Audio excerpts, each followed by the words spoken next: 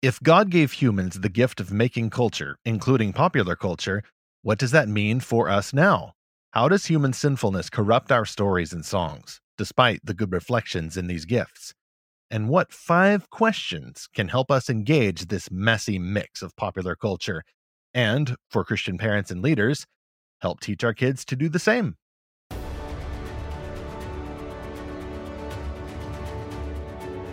This is Fantastical Truth, the podcast from Lorehaven.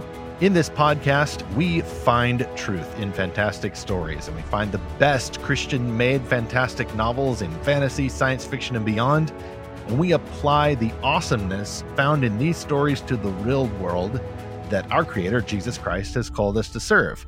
I'm E. Stephen Burnett, Lorehaven's publisher, and I am also the co-author of my very first book that just released, one of 3 authors of The Pop Culture Parent, helping kids engage their world for Christ. And I'm Zachary Russell, but you can call me Zach. And this is episode 32, What 5 Questions Help Us Engage Popular Culture for God's Glory. It's the second part of our 2-part series based on Stephen's new book, The Pop Culture Parent. I'm really looking forward to this, Stephen. I've pre-ordered it on Amazon. It's coming in just a couple days as we record this, so let's dive right into this. Yeah, since we recorded our last episode, I have been blessed to get a very nicely large box full to the brim of books that I really don't care to read, actually. Zach, they're all the same book, and I know exactly what's in there. I mean, most people, book lovers anyway, who get a full box of books would be overjoyed, but even though I do like this book very much, it's one of the most favorite books I own.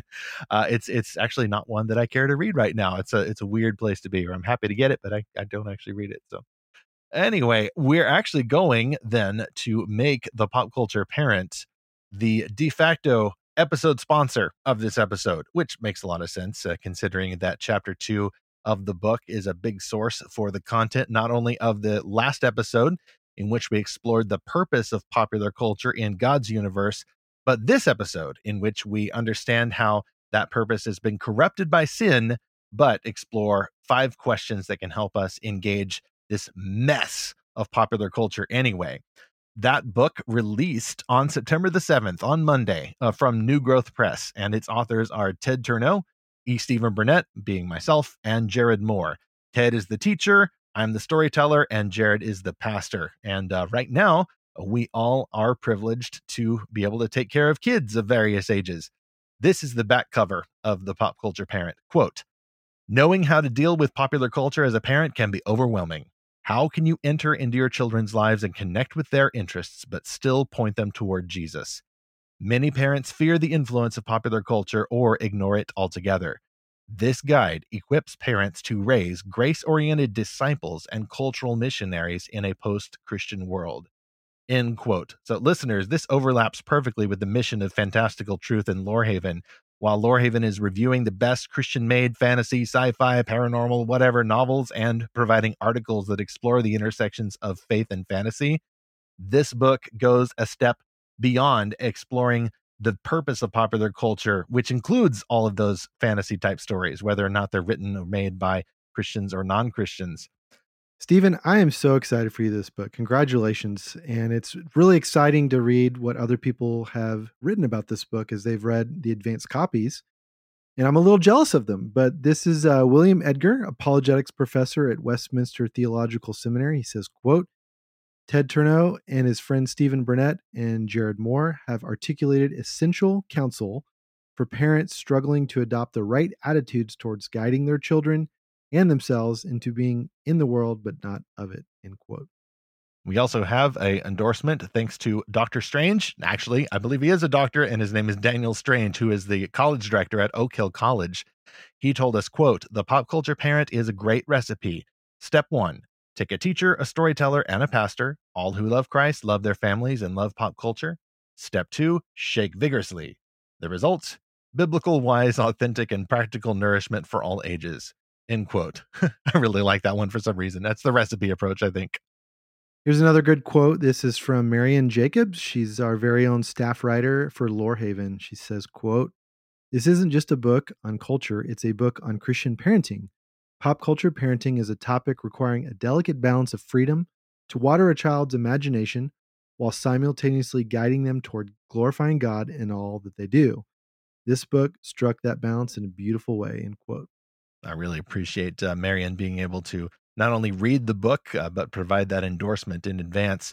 We also got a endorsement from Paul Chitwood, who is the president of the International Mission Board. That's with the Southern Baptist denomination.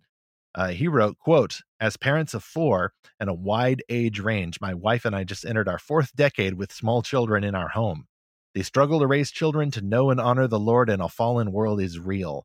The Pop Culture Parent is a wonderful and welcomed resource to help parents leverage culture as we seek to ground our children in the gospel. I only wish it would have been written sooner." End quote. I also wish the same, but it seems to me that just maybe God has been absolutely sovereign over the timing of this book's release. In the old timeline, pre-pandemic, this book would have released on May the 4th of this year, 2020. Instead, it released on September the 7th, right as most kids were fake going to school. And now that a lot of the schools are still closed, a lot of us have been finding alternative arrangements for home education. My wife and I right now, we have two teenagers in our house who are kind of homeschooling, but also public schooling. So it's a unique hybrid of both approaches there.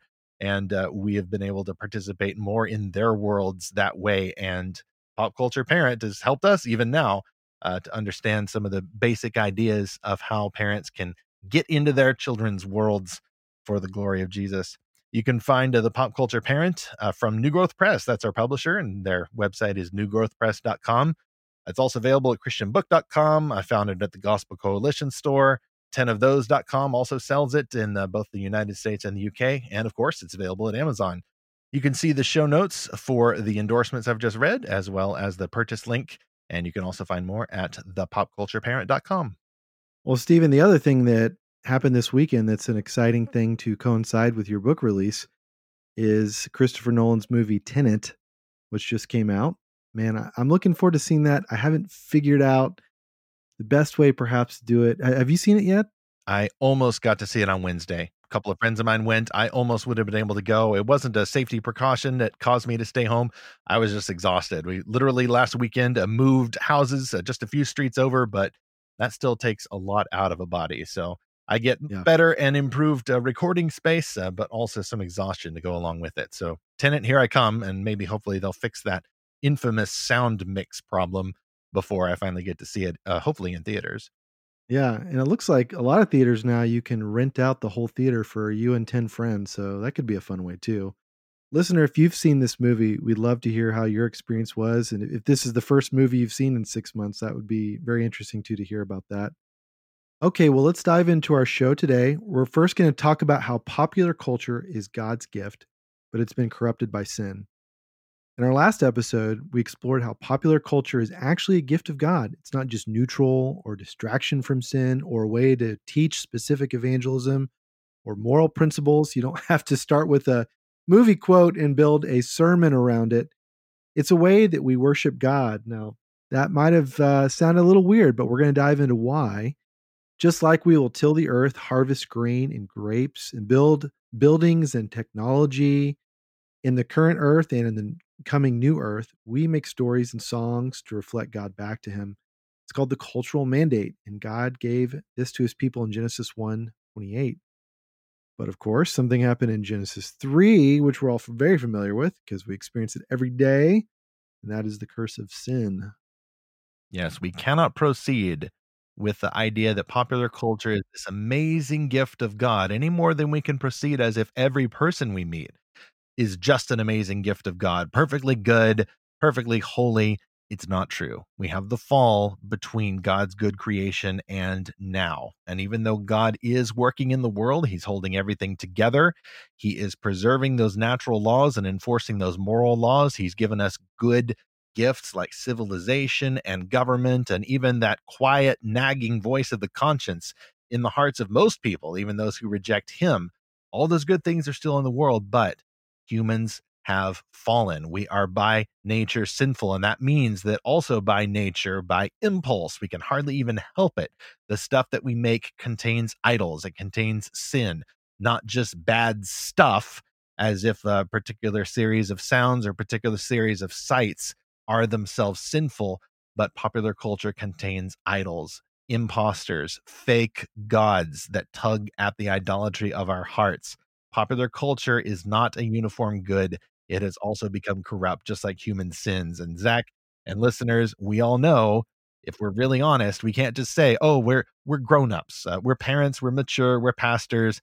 Popular culture doesn't bother me that way. I can watch anything I want, I can listen to anything I want, and all that discernment stuff. Well, that's just for the kids. That's for the immature folks, the children, those who can't tolerate the R rating like I can. Each one of us has specific idolatries in our hearts, and we cannot help it if particular items of popular culture will pull those idols out and, in a sense, feel like they're causing us to sin.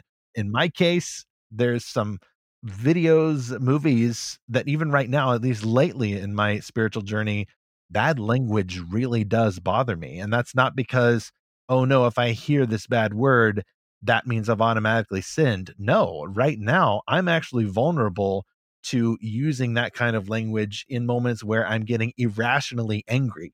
And I say irrationally because whenever I'm talking about moments when, not that I'm angry at sin or even angry at someone who has sinned momentarily, I'm talking about irrational anger. That if I trace it down to the idol is, I'm God, and that thing shouldn't have stepped outside my rule. God himself is not irrationally angry when something violates his rule, but we have that fake idol of fake godhood in our minds. And whenever I see someone, even in a movie, saying something really bad, I get that feeling like, I'm not sure that I should put that in my brain because then it's going to come out of me, and not because it was a story, but because I'm actually angry. And I feel like using those words in a way that is ungodly. It doesn't serve the story, even though you might argue that it might serve the story of the movie that I just saw. I see. I thought you were going to go for a combo move there and talk about stepping on a Lego and then letting out some swear words. I mean, that'd be a. I can definitely understand that as a dad with little kids. But Stephen, I'll tell you where pop culture and my sinful nature collide, and that's video games. So video games have been something that have been a part of my life forever. Like since I don't know, I was 6 or 7 and got my first Nintendo, and I've had what 3 or 4 Nintendos now, and PC games and iPhone games and other things. And man, what a double-edged sword. Video games can be a lot of fun. They can be a great way to relax. It can be a great way to spend time with my kids, with other friends, but they have at times been things that have completely taken me out of reality. The first time I really woke up to this was my freshman year of college.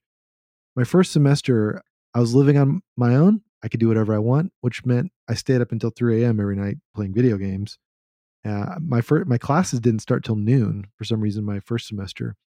So that was easy to justify. And until I got all my grades back, which were all terrible, and I had to repeat 3 classes and had 1 semester to get my grades up and get off scholastic probation. So I had to throw away my video games, and really, it was very much a come to Jesus moment, literally. Started walking with the Lord in a really big way that I hadn't before. Wow. I was starting to feel a little bit vulnerable there, as if I'd over confessed in public in this podcast episode that's going to be heard by hundreds, if not to thousands of listeners someday. And then you go there. I think I've just been, I've just been pwned. The video game parlance. Yeah. Now, I'm not going to pretend like I've never played video games since then. I still got whatever it was, Mario Kart in college, and then my roommates and I would play Mario Kart together. But, for me, that's kind of I guess you could say that's where I keep it in check, is if a video game is just something I'm indulging in on my own, it can very quickly become something that's overindulged. But if it's something I'm enjoying with others, then I think it can be a very good thing. Right. Well, especially if it's like a team player video game, then it's encouraging a sense of togetherness with the family or a group.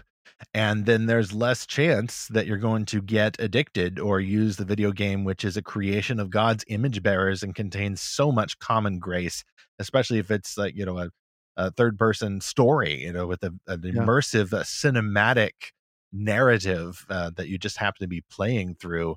I mean, those can be absolutely amazing and unfairly maligned even by some Christians who are like, you should be a man, get out of the basement and go out and get a job. Some of that can be true and necessary, but my guess is that even those who need to hear that message probably need someone who's more familiar with video games and the fact that they are generally, I mean, unless they have, abject porn in them or something, generally have a lot of redemptive value to them, a lot of common grace in their goodness, truth, and beauty, but can be abused. Sin jumps in and hijacks good things, and then we end up abusing them in order to indulge in our sinful nature. And as I said, we cannot extol popular culture some great good without dealing with that fact. Zach, you mentioned that Genesis 3 describes how Adam and Eve rebelled against their creator. They took a good thing that God had made, the fruit that God may have allowed them to eat in his own time, in his own way, but they decided they were going to get ahead of the game and be like gods themselves, listen to the serpent, and indulge in their act of pride, in their act of usurpation of God, the creator of all that they saw and all that they are. And when they fell, they lost access to paradise. God's gifts became distorted.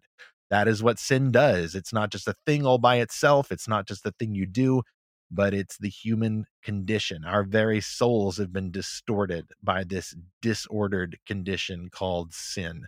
Elsewhere, the Bible, of course, will describe sin as rebellion or missing the mark.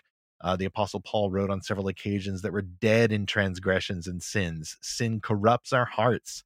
Therefore, it also corrupts how we act out of our heart nature. It corrupts how we receive and practice the gifts of God. Marriage and family, for example, that are commanded in the cultural mandate of Genesis 1:28. These are good gifts, but sin will distort this gift.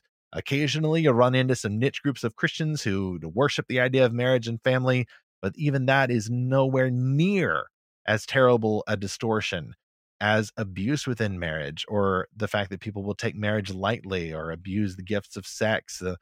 Divorce may be necessary in some cases. Christians can debate that, but it is a terrible thing to fracture the union of a man and a woman that is intended to glorify God and spread out more humans across the earth.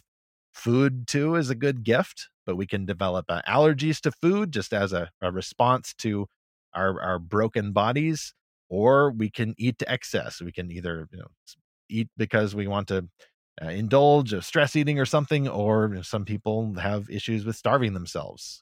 There's no end to the ways that sin can corrupt good gifts that God has given us, and that includes our culture and includes our popular culture.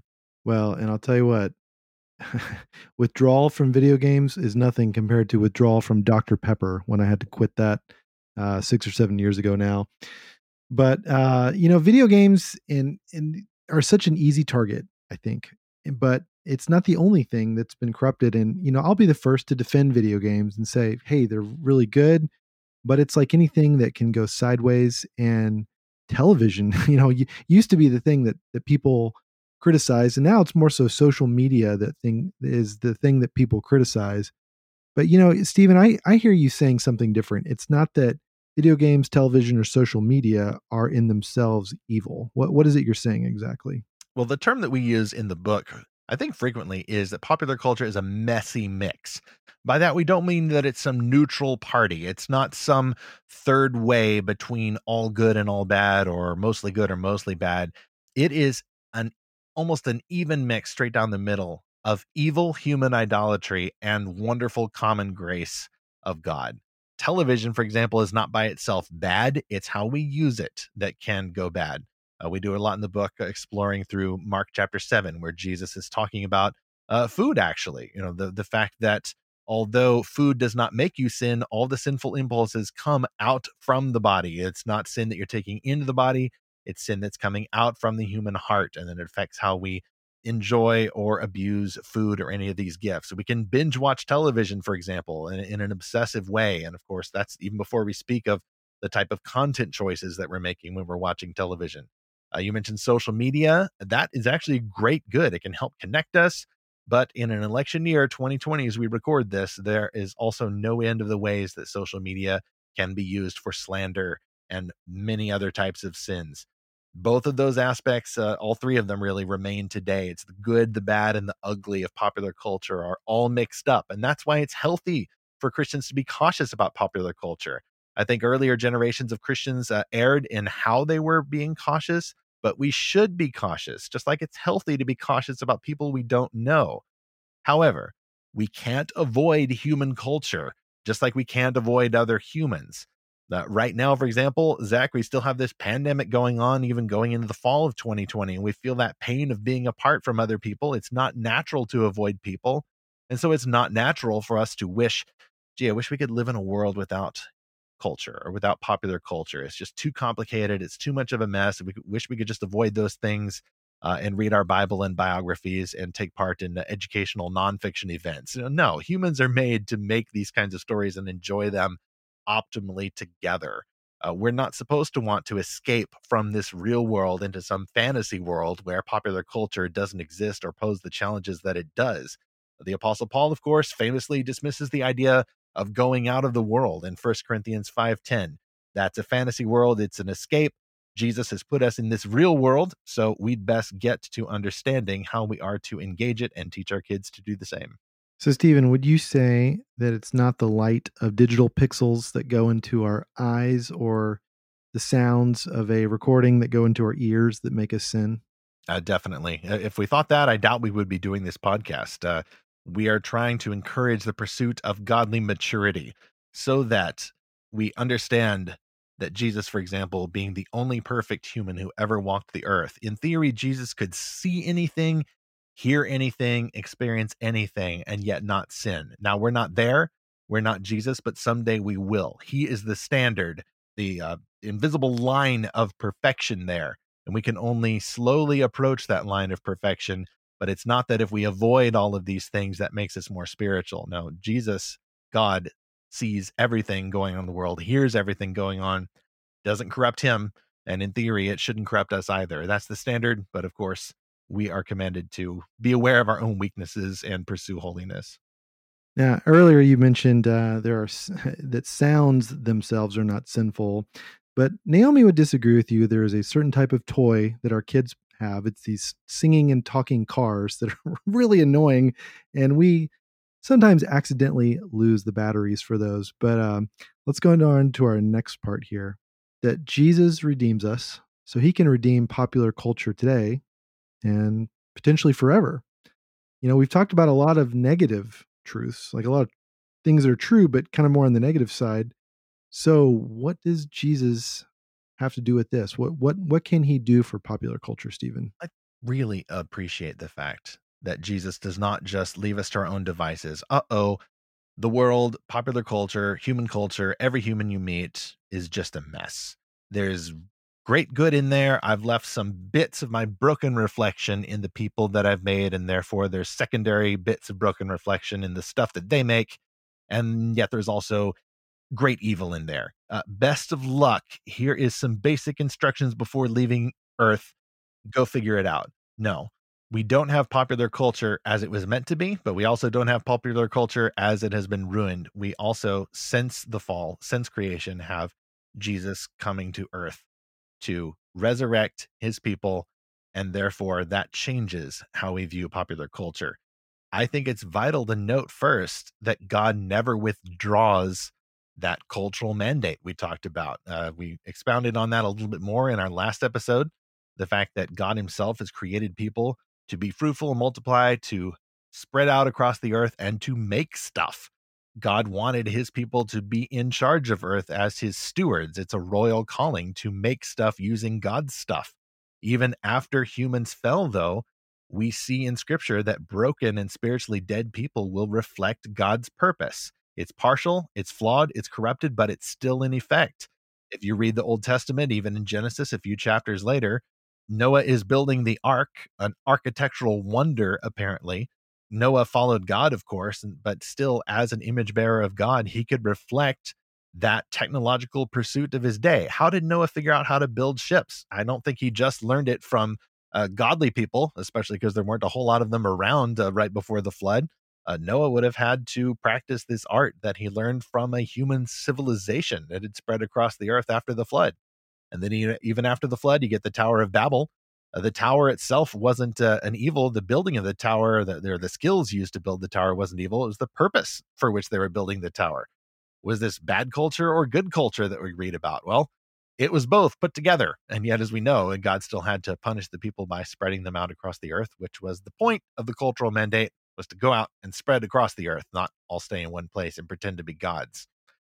Boaz's harvest celebration in the book of Ruth. It's another one of my little favorite examples of the fact that people in the Old Testament, even before Jesus, were still fulfilling the cultural mandate. There's a lot of culture happening there, the harvest and the party that they were having, and presumably they would have been telling stories, maybe singing some songs. In that case, that would be an early example of popular culture. And of course, the Old Testament itself, all across the Old Testament, there are love songs and poems and proverbs and wisdom literature. It's human culture. And if people were spreading it around, not in sacred or set apart separate spaces, but were actually spreading it at the campfires and any of their common spaces, then it would count as early popular culture, folklore. Even before the flood, actually, stepping back again, you get one of my favorite other little mentions is a vast culture of music, the Jubal empire of music making. It was lost to the flood. It's mentioned in Genesis 4:21. Do we still have those melodies? Probably not. Could we get them back? I certainly hope so. If you jump ahead to the New Testament, Jesus, of course, famously told parables. That was an art form of the day that he was using to be popularly accessible to the people. And yet he also included deeper meanings that were only available to those who had ears to hear. So you've still got culture making going on. You've still got popular culture going on, mixed up with the good and the bad. And yet with scripture itself, you actually see God using these art forms, these human cultural practices to preserve his very word. I've heard you mention before this Jubal Empire that it talks about in Genesis 4. Are there any books in our Lorehaven library that talk about that, or that, kind of imagine what that must have been like? I don't remember whether or not any of the books that Lorehaven has reviewed or lists in the online library specifically reference Jubal, but I think you'll find, Zach, maybe one or two titles that tend to explore what life could have been like before the Mhm. flood. There may be a couple of them in there that talk about the Nephilim and things like that. I'm being, of course, a little bit a little bit sarcastic here because, in fact, there's a whole genre of fantasy writers who see those chapters in Genesis 6 through 9 and then say, "Wow, what kind of world must have been lost before Noah's flood came and wiped them all away?" I think that'd be great material for a fantasy world, and indeed it has been, and I've enjoyed many of those books. Well, let's go on to the fact that, you talked about God's common grace. So that is a way that pop culture is not just evil. It's like you said, it's messy. It's a messy mix. His common grace preserves morality in the hearts of all people, like it says in Romans 2, 14 and 15. So tell me more about that and how common grace enters into popular culture. Yeah, I'll go through this real quick. Of course, we build on that at greater length in the book, and yet, for at a very practical level, evil people, despite being evil, can still good things, and we can make good things. Even if we don't know Jesus, Jesus knows us, and Jesus has already put his image into people. So even if they're rebels, even if they hate God, and yes, God will judge them, and there's an eternal uh, destiny for them, and not in a good way, people now can still do good things. We can make towers, climb towers that hold together and look awesome. We can get food and hear about doctors helping others. We can share music. And some of our popular cultural stories even directly reference the gospel. Famously, there's a lot of fantasy and superhero tales, even by non Christians, that echo the gospel in some very convincing ways. And Christians can go too far, of course, and say, oh, that makes it a Christian story. It's Christian. Super being X died to save his friends, and then he floated backward with his cape fluttering and his arms stuck out, just like he's on a cross. Like, okay, that can go a little too far, where we say, "Oh, that makes it a Christian story." Like, it's a good story. It may even be a story that respects Christian themes in some way, but these stories are still flawed, no matter how Christian their themes can be. Often, though, more often, we find stories that reflect good longings, but cannot fulfill the promises that they're making. The story itself may present a good longing, but in its own universe, it cannot eternally fulfill that longing, and only Jesus can. And we'll talk about that a little bit more when we talk about these 5 questions. That's why we call popular culture a mess. It's a common grace blended with idolatry. It's all stuck together, and it takes a lot of practice and a lot of careful discernment to unstick it. And we'll get to those tips in just a moment for learning how to do this and teaching your kids how to discern this as well. So here's something we've kind of danced around, Stephen. This whole idea of the cultural mandate, is that something that's going to last forever? Like, do you see that just lasting until Jesus comes back and poof, culture is gone? Or is that something that's going to continue to go on after that? Yeah, I don't see in scripture an expiration for the cultural mandate. Whereas with the Great Commission, I do see a natural fulfillment, at least in the most direct version of the commandment, to go and make disciples where there were none before. When Jesus returns, all those disciples will be made, unless we have some means of human reproduction that we don't know about. And it might be dangerous to speculate on that. I see at least a fulfillment to the Great Commission, but I don't see some expiration or fulfillment to the cultural mandate. If Jesus is going to transform the planet, then the planet is going to need humans to steward it, just like God originally intended for Adam and Eve. Why would that not continue? And then, therefore, why wouldn't Adam and Eve and their descendants be making acts of human culture? Not every cultural work will last forever, as we talked about in our 3-part series about the epic resurrection. But I would say, as we said in that series, that the idea of culture, including popular culture, is probably eternal. And there are 3 big reasons we can speculate on this. And for more, you can go back and listen to that Epic Resurrection series. I think we did that back in April of 2020. The first reason is that the Bible itself is a work of culture. It's even popular. So technically, at least portions of the Bible count as popular culture, and not like a meme or a song or a TikTok video or something. But especially in its time, the Bible itself has been very popular. And since then, in the multiple centuries since then, it has only grown more popular, even among some non-Christians. The Bible is an example of popular culture. Secondly, Christ will judge evil, but the Bible says that the creation itself will be set free in Romans 8:21. So there's some kind of liberating effect that God's creation has, and therefore, why would there not also be a liberating effect to the creations that people have made using God's creation? And finally, Scripture itself refers to cultural works, like in Isaiah 60 and 65, cultural works like treasures and wine and feasts. And just logically, you cannot have those things without also having the stories and songs that people make in order to accompany merrymaking and those kinds of social events that we see portrayed in Scripture in a very healthy way, and that surely people would have been doing all along if not for the entrance of sin. And I think we'll be doing that again in the new heavens and new earth, and for many, many millennia to come under the reign of Christ. So, Stephen, I've heard time and time again in church that only 2 things last forever. Have you kind of heard that same thing? Yeah, it's only 2 things will last forever: God's word and human souls, and the rest is destined for some kind of destruction, right? Yep. Is there more than 2 things then? I think there's more than 2 things. It's God's word, human souls, human bodies, human relationships, human memories, human culture, but not just all the human stuff, all of God's creation. One way or another, God's universe is going to last forever. So there's a good chance that almost everything we see, because I don't believe in the eternal abolition or annihilation of matter, I believe that God's material universe is going to last forever, and just like we explored in that Epic Resurrection series.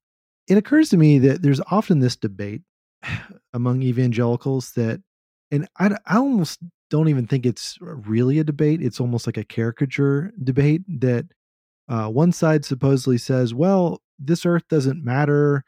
So you don't have to care about anything in this physical world. All that matters is people's souls. So just get people saved, just go on missions, just do evangelism. That's all that matters is the soul. And, that's like at the extreme, almost Gnostic end of the spectrum. And then supposedly there's this other kind of evangelical that says, well, all that matters is how we love people. And so it's the good works we do, it's the acts of mercy and justice, and how we fight for the poor, and how we take care of communities. And it's kind of like the social gospel, like into the spectrum.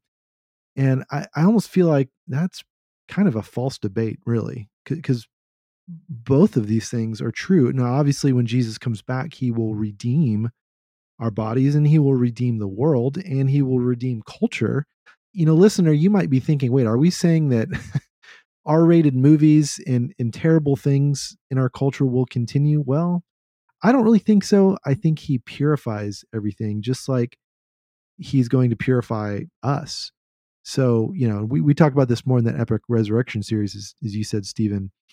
But I still think the temptation a lot of times today is Christians will say, well, let's just talk about the real world. Forget all this culture stuff that's not really important. I assume you've heard that, Okay. Stephen, as well. But this is the real world. I always like to say, at least in my head, when someone says, "Okay, well, we've had our fun talking about movies, but now the pastor's in the room, so we need to talk about serious, eternally significant things." I say, this is serious, eternally significant things. In the real world, people like these kinds of stories. So even if I didn't spend all this time coming up with the biblical justifications and purpose and definitions for human culture and popular culture, it would still matter because we are dealing with the real world where real people like these kinds of things. And even if it were true that only God's written word would last forever and only human souls would last forever, well, God's written word speaks positively of human culture and the original created purpose of human culture. And human souls last forever, and your soul, your children's souls are affected by culture. So even if that were true, it would still be important. But how much more important is this topic than if it is true that very likely culture and even popular culture will last forever somehow? In the real world, we will be partaking in this culture. I'm pretty sure. And we already know that in this real world today, before Jesus has returned, that culture is part of being human. All of this is real world stuff. And that's why Christian parents should care about it. Mhm. Well, and our memories last forever. Like we see that with the parable of the rich man and Lazarus. Like he remembers everything that happened in his life before that. And so all the stories that we've read and watched and listened to, we're going to keep those memories. We're going to remember those stories and we're going to make new stories. So, all right, well, let's go on to our last part here, which is the 5 simple questions that we can ask ourselves about popular culture. So, this is such a great list here, Stephen. I think this is a really easy thing to remember. We'll go through it a couple times here, but to our listener, you're going to want to write these down, but you can find them in our show notes. You're going to want to use these when you watch a movie or read a book or enjoy a story with your family, your friends, to really think through it in a biblical way. So, Stephen, why don't you share these questions with us? Absolutely. And I have to give full credit here to my co author, Ted Turneau. He had written a book in 2012 called Apologetics. A very readable book. I found it really fun, but a little bit thicker and a little bit more of a general exploration of popular culture and how Christians can engage it. He'd come up with these 5 questions based on apologetics, based on engagement with general worldview. He had just adapted these then and said, okay, let's try this out on a story, a song, a movie, a game. Some are a little bit easier than others because, for example, a movie or a TV show would traditionally have a narrative, and these questions work really well for narratives. But when you're applying it to, say, a music video or a meme, you have to get a little bit more clever. You have to get more creative. So that's why we'll be starting with a very popular movie and applying these 5 questions to the superhero epic to almost end all superhero epic last year. Actually, it concluded last year. It was Avengers Endgame. And then the year before, we had Avengers Infinity War. So it was part one and part two of a massive story. And I've written up some answers to these questions just based on treating both of those as a single story. The first question of the 5 is, what is the story? So what we do is we just understand the plot, the characters, what happens. Very simple in the story that we're watching or reading or whatever. And I'll just stick with the movie metaphors throughout. But if you're dealing with a game or a meme or something, then you change the verb there. But it's very important to get the story right, because sometimes when Christians have tried to ask, what is the story of a popular cultural work, they don't even get the basics right. We have to respect the story as the creators have told it. And especially if your kids are into the story and you're new to it, your kids are going to notice if you get something basic wrong. You need to respect your kids and need to respect the story as best you can. Question 2, what is the moral and imaginary world? So instead of just asking what's the story, you're asking what kind of world are we in? What are the moral rules here? What are the genre expectations? What kind of universe have these creators set up for us to play in, or for the story to take place in? Question 3, what is good and true and beautiful in this world? We're looking for those examples of common grace. When did the hero do something great? What was a really good line that stood out? What kind of gorgeous animation did these computer artists put together to make the unreal come to life before our eyes? And of course, what are the acts of virtue? What are some of the traditional things that a Christian movie reviewer would count up and say, okay, this is good. This directly reflects the gospel.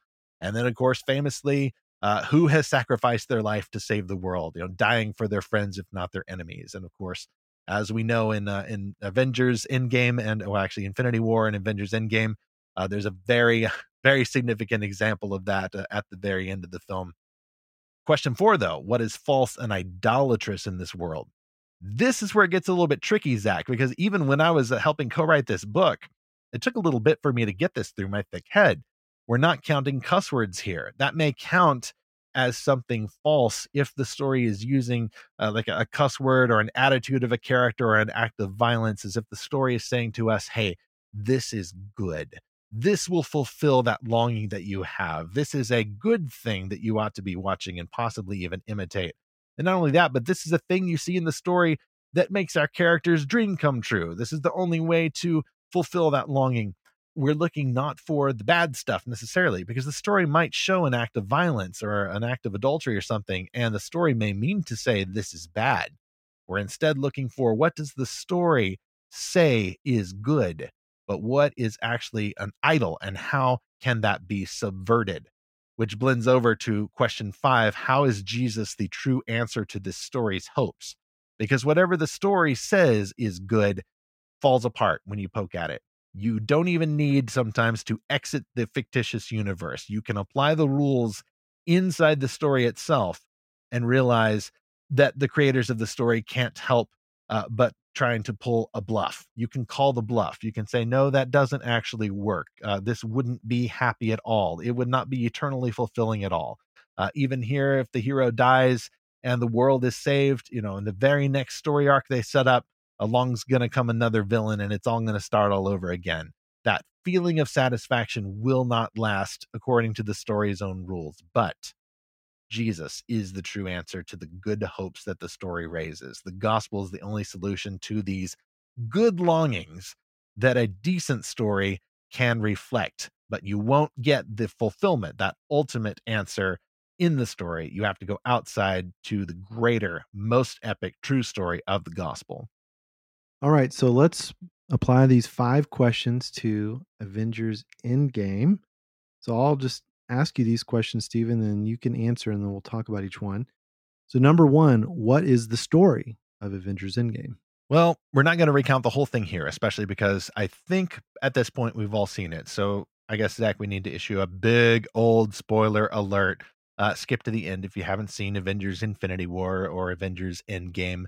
I think most of the universe has seen it by now because it was, I think, Zach, that's right. Yeah, it's the top grossing movie of all time. Avengers Endgame was. Oh, wow. I didn't know that. Yeah, I think they re-released it with some sort of bonus footage, I think, in order to just get that last little bit out of the theatrical run in order to cross, I think it was the 2 billion mark or something like that. Anyway, they ended up being bigger than James Cameron's Avatar from 2009. So we'll sort of fudge this one a bit, you all. The general outline here is that the Avengers Infinity War Endgame arc is continued from that big multi-movie story set up across all the other movies in the Marvel Cinematic Universe. There's an evil villain, Thanos. He has arrived at last after being set up for so many years. He wants to obtain the Infinity Stones to plug into the Infinity Gauntlet, which is a super weapon. And when he snaps his fingers, he will destroy half of life in the universe in order to bring balance to the universe. He is certain that there's too much life going on. And so once he eliminates half of life, problem solved, and he can retire in peace. Our heroes, Captain America, Hulk, Thor, Iron Man, and the rest try to stop him. Lots of subplots ensue, lots of battles ensue, but at the end of Infinity War, infamously, Thanos actually wins. And our heroes, those who were not snapped away into dust, are left grieving. And as Endgame picks up, they find a way. And lots of fans guessed at the way that they have to go back into their own history and find the path to defeating Thanos. Time travel wreaks havoc. Thanos from an earlier time arrives at the end and he's about to win again. There's an epic Revelation-esque battle. There are warriors, there are kings, there are saints returned from the dead. There's a flying white horse and everything. The theme song kicks into overdrive. It is awesomeness galore. And in the end, the snap is undone. The heroes fight Thanos and the forces of evil. Big spoiler here, of course. Famously, Tony Stark, Iron Man, snaps away the evildoers. He sacrifices himself. Captain America retires. And that's the end of this amazing arc. So hopefully I got everything right there. If you've seen both of those films, then that's a very quick hits version of it. But it's just important, just as a parent, as a viewer of these movies, just make sure you get everything right. It matters if you know that, Captain America did this and Iron Man did this. It just helps to treat these characters, treat these creations of popular culture with that level of basic respect. Now, I like here for Steven for this first question, what is the story? You left your little comments here and there, but you mostly just recounted what happened. So this isn't like, okay, let's analyze the story and say what we like, didn't like, what was good, bad, dumb, clever, whatever. It's just, hey, let's just recount the story, make sure we are all on the same page with just what happened.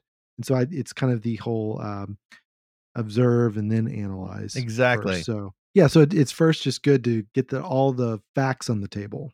It is. And of these 5 questions, and depending on who you're with, and depending, for example, on the ages of your children, this question may be the one that's mostly at the back of your head. It's just a principle for you as a parent, as a viewer, to keep in mind. If you're watching a movie or a show or whatever it is your kids really want to see, this is the part where you lean in. You might take notes on a notepad, especially if you're new to this, or you might just make sure you're paying attention in class. This is important.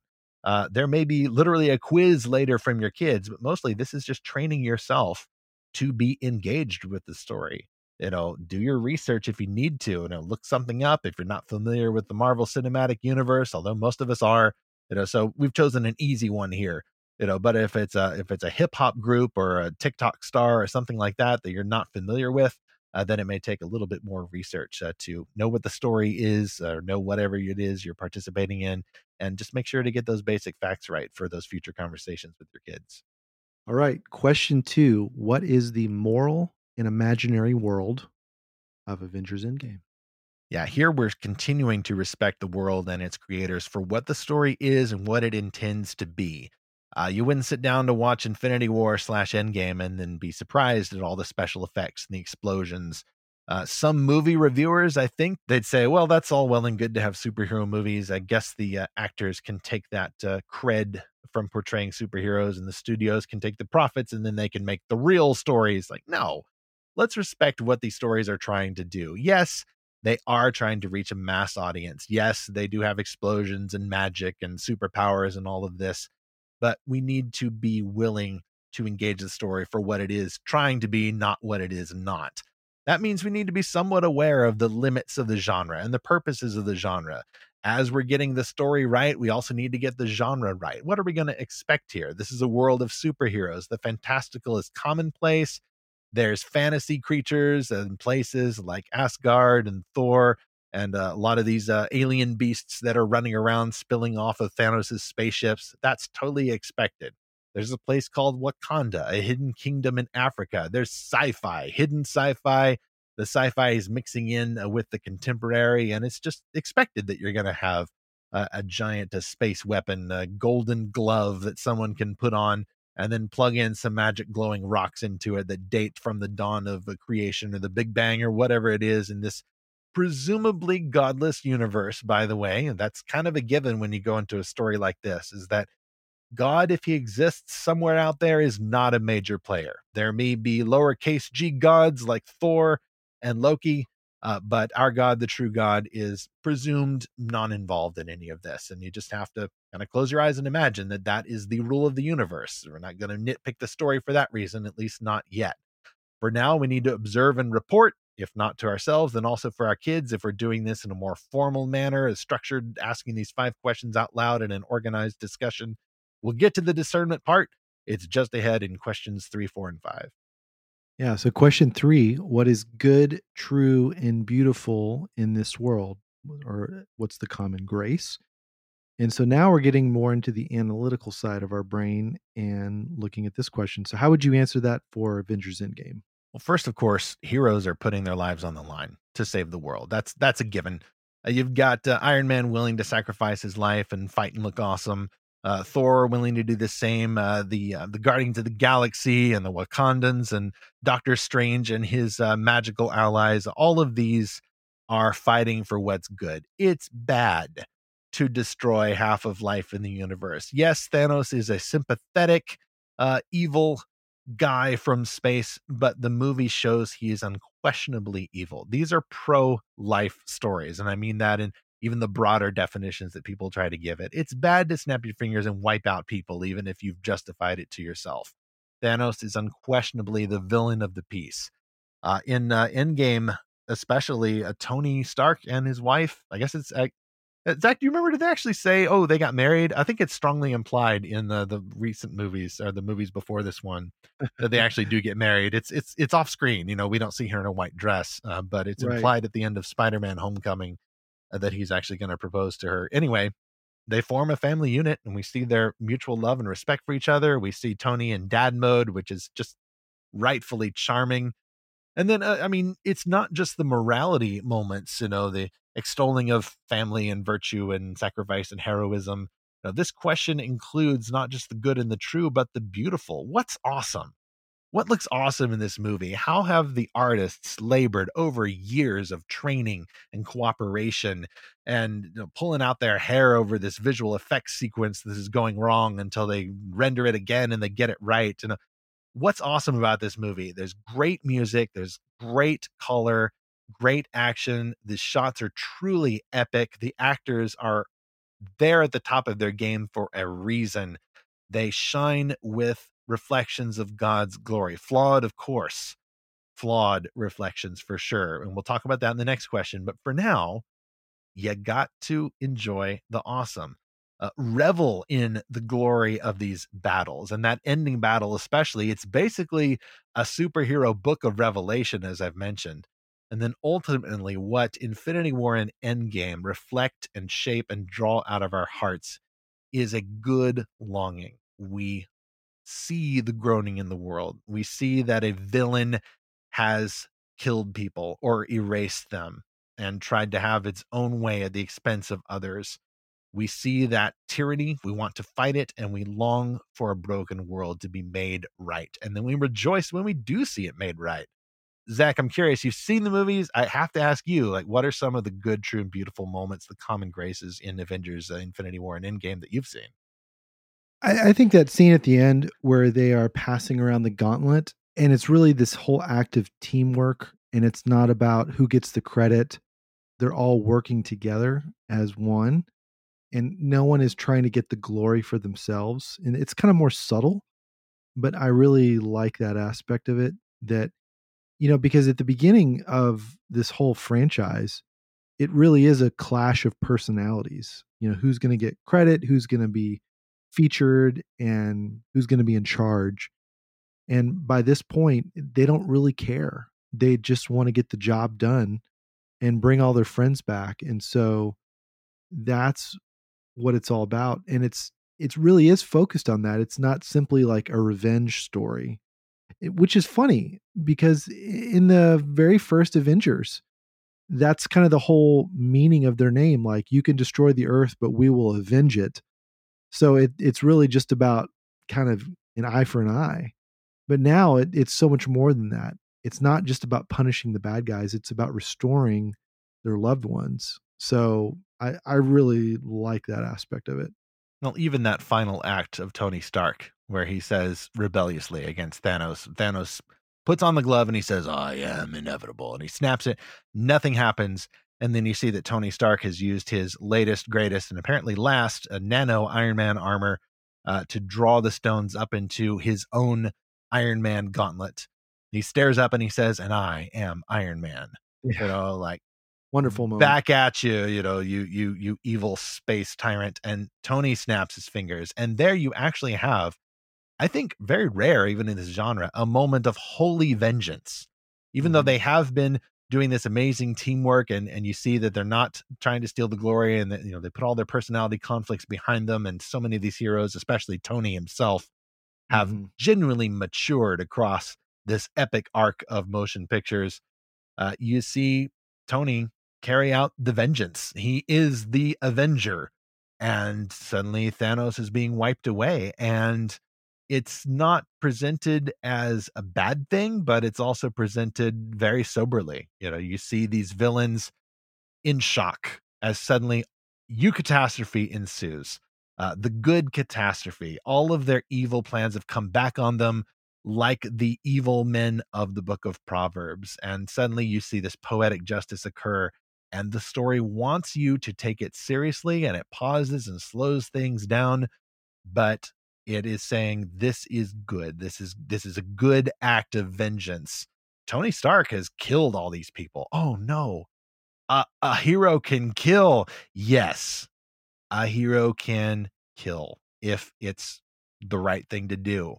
Then that is okay. And this story doesn't celebrate that, but it does present it as a good thing. And I would count that as a good, true thing. And at least from a divine perspective, it is beautiful to see evildoers be punished. And in the story, yeah, it's a hero who's doing it, and that's where it breaks down. And we get into question 4. You couldn't do that in this world on such a scale without being guilty of something. But in the story, you presume that it's a good hero who's doing it for a good reason. And then we'll explore in question 5 how only Jesus could fulfill this longing in reality. Well, and you mentioned earlier how this is like a superhero book of Revelation. And my goodness, read Revelation 19 and how when Jesus comes back, he's going to wipe out a lot of people. Slays them with the sword from his mouth. Right. Yep. And so it is not pretty. You just keep reading. And there is definitely a almost a cleaner version of that in Avengers Endgame. But the movie, just like Revelation, does not focus on that. It focuses on the new heavens and the new earth. And Endgame focuses on that as well. It focuses on all the people that have come back, and it focuses on Tony's funeral. So it's about the people that we've lost and the people that we've gotten back. It's not a focus on vengeance or revenge or, dancing on Thanos's grave or something like that. And so that is really what separate that is really like the good and true and beautiful here, is that it's a celebration of life. It's not a celebration of death and murder and whatever. And so, but yes, it's not pacifism either. There is a a righteous killing of Thanos, you could say, but it's not killing for its own sake. It is to restore life, which, yeah, that could get interesting the more you think about it. So let's go ahead and go to number 4 here. What is false and idolatrous in this world? So how would you answer that? Well, this is the sad part, folks. Unlike some well meaning Christian bloggers, movie reviewers who will stop short at just praising the good parts in culture, like, yay, we found the common grace. We found the Christ figure. We found the social justice. We found the good parts. And now we can just talk with our friends about the good parts. And then they'll want to come to know Jesus because they know we're the good cop Christians, unlike the bad cop Christians who only criticize popular culture. Alas, because popular culture is a mess, we have to do both. We have to praise the good, true, and beautiful, and also point out the false elements of the story, the idols of the story. Yes, even of an Avengers movie, which is perfect, right? Top earning movie in the world. Yes, there are some flaws in it. In fact, there's a bunch of flaws in it. And as we mentioned earlier, that doesn't just mean we're going to count the bad words. We're not going to look for the moments where they pretend like somebody might gonna be getting naked, or the moment when Thor chops off Thanos' head early on. There's not just a violent moment that we're condemning or a specific a word that's being said specifically. Again, in this question, we are looking for false answers, stuff that doesn't work, that the story acts like it's a prom or a fulfillment of the promise, the longing that the story echoes, but it doesn't work in the story if you really think about it. And it certainly is not going to work in the real world if you think about it. In general, we're looking for the answer to the question, how is this happy ending not quite so happy? The fulfillment, for example, at the end of Endgame, bringing back the people who've been lost. Thanos snapped away half of the universe at the end of Avengers Infinity War. You bring them back at the end of Avengers Endgame after a 5-year gap. That was a bold choice, by the way. I was certain that by the end they were going to roll it all back as an aborted timeline, especially because you get time travel involved. That's kind of the cheat answer, but people will condemn the MCU, the Marvel movie universe, for cheating sometimes. They didn't cheat here. So that's a bold choice, but it also brings up a lot of plot holes. If Hulk, it's actually Hulk who performs the snap to bring people back to undo Thanos's great supernatural act. And with that, you bring back a lot of plot holes. A lot can change in 5 years. What if your spouse disappeared and you got remarried? What if you were on an airplane and you get snapped right back to where you were? Aren't you just going to die all over again? And now you can't get brought back at all. I think behind the scenes, the writers or the directors explained some of those things. But at the same time, even then, not even by snapping the Infinity Gauntlet could anyone bring back any of the dead heroes in the story. There's still that element of grief. Natasha, the Black Widow, she died in the quest for one of the stones, and she's not coming back unless you get the Black Widow movie, where it is actually in the story, it actually takes place before the Infinity War Endgame series, or in between those movies, I think. Interesting choice there in terms of how they've released those. A better example, actually, we bring up in the book, because we actually go through 3 stories, not this one, but we go through 3 stories at different age levels. And I was happy to do most of the writing for the chapter about Star Wars. At the end of Return of the Jedi, you have the Emperor is dead. There are fireworks and they're celebrating. And Luke Skywalker has finished his quest. He's found his sister, and the Force ghosts appear. And Anakin Skywalker, his dad, Darth Vader, is in a sense redeemed. But because Disney wanted to make more movies, by the next movie, the Empire is back all over again. It's got a new name, and it's even more Nazi-like than before. And the Star Wars never stop. The cycle is ongoing. That happy ending in Return of the Jedi, it was all a hoax. It was all a bluff. It couldn't last. So Star Wars itself in the universe cannot fulfill its own promise. It's got to bluff you that there's a happy ending, but whether or not the story keeps going, it doesn't work in reality. That happy feeling you got, it's not going to last. Not if you're living there, and not if you're living here. It is an untruth to illustrate a good longing that we want that happy ending, but you're not actually going to get it. It's not going to last, apart from, you know who, that we're going to explore in chapter, actually question 5. Stories are good at echoing these human longings, but they're less good at answering them well. And if we had more time, we could go into more of these good longings that are raised from the Avengers series that can only be fulfilled in Christ, because the story itself can't fulfill the hopes that it itself has promised.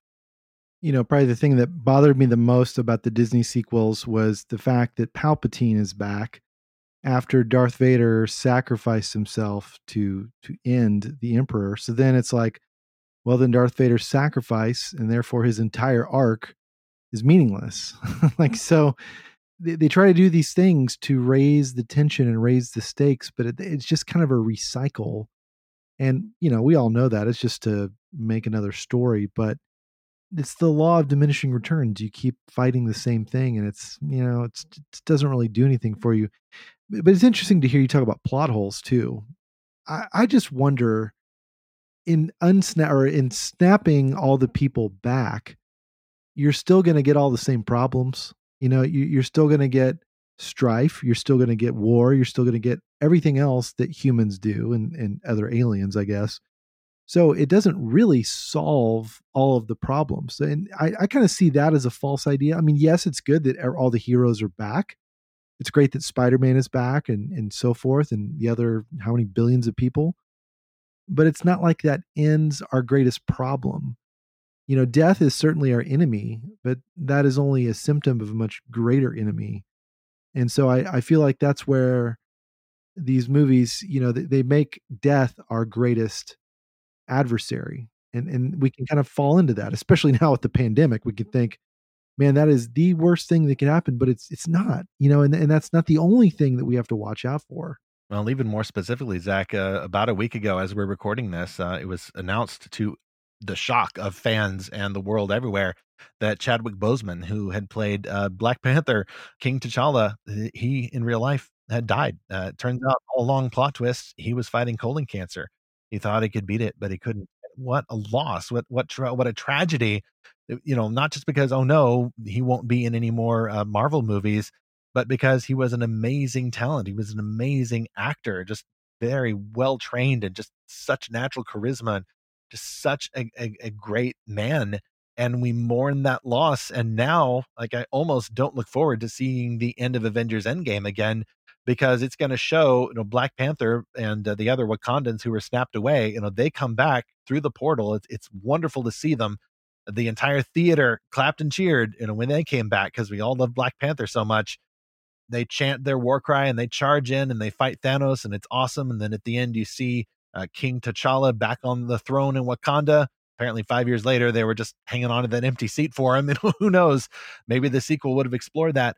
But now, if they continue with the franchise like that, he won't be there. Chadwick Boseman won't be Black Panther again, and that hurts. And it's going to hurt the ending in the universe. It's going to hurt the story, just having to swap out an actor or change the story that drastically. But in real life, it hurts even more, and it kind of undoes that ending, and it calls the bluff. In the Avengers universe, all the heroes come back, but even there, the characters are not immortal. They're going to die someday.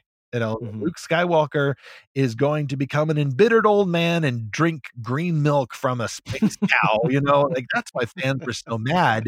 It wasn't just that the story was, calling the bluff. I mean, I could see that. Switching over to Star Wars again, I can appreciate that. But at the same time, if you undo the happy ending that much, it seems to be saying there are no such things as happy endings. Right. The Last Jedi, for all of its strengths, really wasn't saying, hey, that happy ending in Return of the Jedi, that's all a failure. Here's the even greater, better, bigger happy ending. It seemed to have no designs on reconstructing after deconstructing. It seemed to want to just stop at deconstructing. But we don't do that in these questions. We don't just deconstruct by saying that, well, it's all going to fall apart. No hero can actually save you, and everybody's going to die anyway. It's all evil. There's no hope. That's it. Turn off the TV and go rejoin the real world. No, we have a final fifth best question to get to before we wrap this up. Yeah. So question 5, how is Jesus the true answer to this story's hopes? And this is the part that could go so wrong, because you could just say, well, this movie didn't work, but Jesus does. Now let's all go play outside. There we go. We're done. No, we yeah, we're done. And it could be kind of cheesy. You could say, okay, Jesus is the greater and truer Tony Stark. Tony Stark could die and he's never coming back unless he is. But Jesus died and then came back. Like, okay, Zach, to draw your comparison in class levels, that's the 101 level. And I much prefer you do that rather than just ignore Tony Stark or act like, he's just a fictional character. He's worth someone nothing. Greater than Tony Stark is here. Yes, but that's where you start. The awesomest part is not just that Jesus is the greater and truer Iron Man. The best part is that Jesus can fulfill all of the good longings that the story raises, but that do not get their fulfillment in the story itself. Start with Tony Stark. He sacrificed himself for his friends. Yes, Jesus does this better. Jesus can come back to life, and it's not a cheesy ending, though, not in the actual gospel.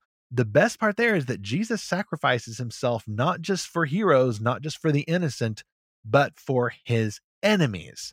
I actually like that in the first Thor movie, where you see Thor at the end, willing to put himself at risk to save the planet of the frost giants. Thor there is fighting not just for his friends, but to save his enemies out of a sense of nobility, because he's been humbled and he's gone through kind of a death and rebirth. I love stories, even like actually we've already referenced Return of the Jedi, where Luke is fighting not just for his friends, but he's trying to save his father. He's trying to find the good again in Darth Vader and bring him back from the dark side. You don't ignore that stuff. That is good things that can point to Jesus, who is the best hero, the only fulfillment of these good longings that the story is bringing. Apart from the myths of the heroes, though, Jesus doesn't just bring back the people who were snapped away. He doesn't just raise people back to life and then we fade to black and then try not to imagine the fact that they're all going to die again anyway. Jesus also won't leave any plot threads dangling. He's going to resolve every single one. No plot holes left unfilled in the greatest, most epic true story that Jesus is telling. He's not just going to bring people back from being snapped away into ash. He's not just going to bring people back from death. But those who know him and love him more than their sin, who've repented and believe in the gospel, he's going to make them new. He's going to make them immortal. He's going to make the whole earth new. The fireworks that are bursting off in the sky to celebrate that happy ending, either in Star Wars or in the Avengers world, those metaphorically and maybe literally are just going to keep going. They're never going to run out. The celebration, the adventure never ends. Even better, Jesus is perfect. When he makes a happy ending, there are no loopholes. There's no chance at all that his victory will be undone. Meanwhile, in the Marvel universe, the Avengers are going to face more villains. They're probably writing them up right now as best they can in the middle of the pandemic to start their next big story arc. But when Jesus wins, it's final. It's perfect. No more villains left. No more cyclical death, rebirth, villain hero narratives. If Jesus defeats the evil empire, it's not coming back. Mr. Incredible will no longer be correct when he says, no matter how many times you manage to save the world, it always manages to get itself back in jeopardy again. King Jesus' story, though, will still go on, even without the villains, even with the evil, or without the evil. It will be more exciting than any movie. Well, just to repeat all 5 of those questions, it's number 1, what is the story? Number 2, what is the moral and imaginary world? Number 3, what is good, true, and beautiful in this world? Number 4, what is false and idolatrous in this world? Number 5, how is Jesus the true answer to the story's hopes? And yeah, I think you did a great job there, Stephen, of helping me and helping our listener think through Avengers Endgame and Star Wars. And so I think these are going to be great questions to watch a lot of new movies this fall season, however we're getting them, whether we're going to pandemic prepared theaters or just streaming, or if you want to pay the extra money for Mulan or whatever it is you want to watch. We hope these questions can help you, our listener. Well, even the books that we're reviewing from Lorehaven, I mean, just because a Christian made the story doesn't mean that it's outside the possible benefit of questions like these. I mean, most likely then, if it's a good Christian made story, then it's going to be on your side for a lot of these. You know, there's might be a minimum of ideas or fewer ideas in the story that would make a false promise, that would present some kind of a bluff that could only be fulfilled by Jesus. You know, God himself may be an influence in the story. And yet I've found that it's helpful to keep these 5 questions in the back of my head, regardless of what I'm reading or watching or games that I'm playing. And if you're a parent or you're a teacher or a pastor, someone who has the blessing of being able to minister to kids or teenagers, be wise in how you apply these questions. If they're really young kids, you might adapt these to that audience and drop them in here or there, working with some lower or shorter attention spans. In the Pop Culture Parent, we have some ideas in a specific chapter about how to do this with young kids. As your kids get older, though, you may get more organized about it. As they're maturing in their thought processes, they'll be able to track some of these deeper ideas even better. Otherwise, you can just drop in these questions here or there. Just plant those little seeds as long as you've internalized these questions and the idea behind them for your own individual use. Over time, I think at least it's happened with me and it's happened with other folks who've benefited from these questions. I think you'll find they start getting into your head. You're building a habit. You're cultivating that Christian worldview as applied to the world. It's almost like a new reflex, and you may be able to do it as if you're driving a car and just automatically stop at a red light before you even recognize it's there. And then you can customize these questions to your kids' ages and attention spans, teenagers especially. Like, I've had the privilege of being able to pause a movie and ask questions like these, even if it's not all 5 of them in a specific order, as part of an organized curriculum. Above all, make sure that you're doing this for delight. That's why it helps to internalize questions like these. It doesn't have to be structured curriculum, nonfiction lecture about the movie right in the intermission that you've just made up by pushing the pause button. Lord willing, you'll be able to do these as a fun exercise, being mindful of the context that you're in. And Lord willing, your children are destined to be God worshiping, church participating, gospel sharing saints. these kinds of missional efforts, entering into your kids' worlds and enjoying them for yourself, especially if it's a movie like Avengers that is intended for a broad audience, you'll be able to engage their world, and therefore they can see you acting like Jesus, thinking and acting incarnationally in your children's worlds. That'll help them to see God is really active in this experience. And then ultimately, that'll point your kids to God, to Christ, and they will become not only worshipers of Jesus themselves, but missionaries, ambassadors of Jesus in a world that's so mixed up and so dark. Stephen, I am looking forward even more now to this book that you've published. And again, congratulations. This is going to be so fun to go through this and really to have a new way to look at movies, books, and other stories with my kids and just have these great discussions. I think this is really going to enrich the already really enriching time that we have together. So thanks for all the work you've done on this. I can't wait to put it to use. Now we're going to go to our fantastic fans, and we got a new review for our podcast on Apple Podcasts from Davy Crackers. And this is a listener from Australia. So, hey, all right. And he says, quote, not just reviews of books, not just topical Christian discussion, but well thought out, careful, and well phrased, biblically sound insights into the enjoyment and discernment of fiction. One of the things I personally love most about this podcast is how much Christian fiction lovers and writers camaraderie it creates. It makes me feel part of something. It also so frequently reminds me of the bigger story of God's glory I live every day of my life. Thank you, Lorehaven. End quote. Thank you, Davy Crackers. That was a really kind words that you sent to us. We appreciate it. We hope you continue to enjoy listening. And to our listener, if you would like to send us a note on something that has made a difference in your life from this podcast, if you want to leave a review, that would be awesome. We would love to read that on the show. So you can leave a review on Apple Podcasts or send us a note to podcast@lorehaven.com. Next on Fantastical Truth, it's one kind of joy to read or watch heroes in fantastical worlds, but what is it like to actually bring these characters to life or watch them come to life in a theatrical performance, or to help guide the production of live performances for families and churches?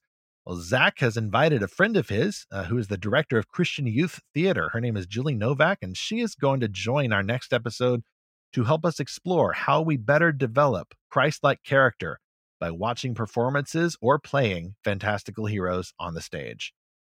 Meanwhile, don't rely on your experiences of good or bad popular cultural engagement to direct your conversations with your kids. Instead, keep in mind the biblical definitions and purposes of popular culture and parenting and the gospel.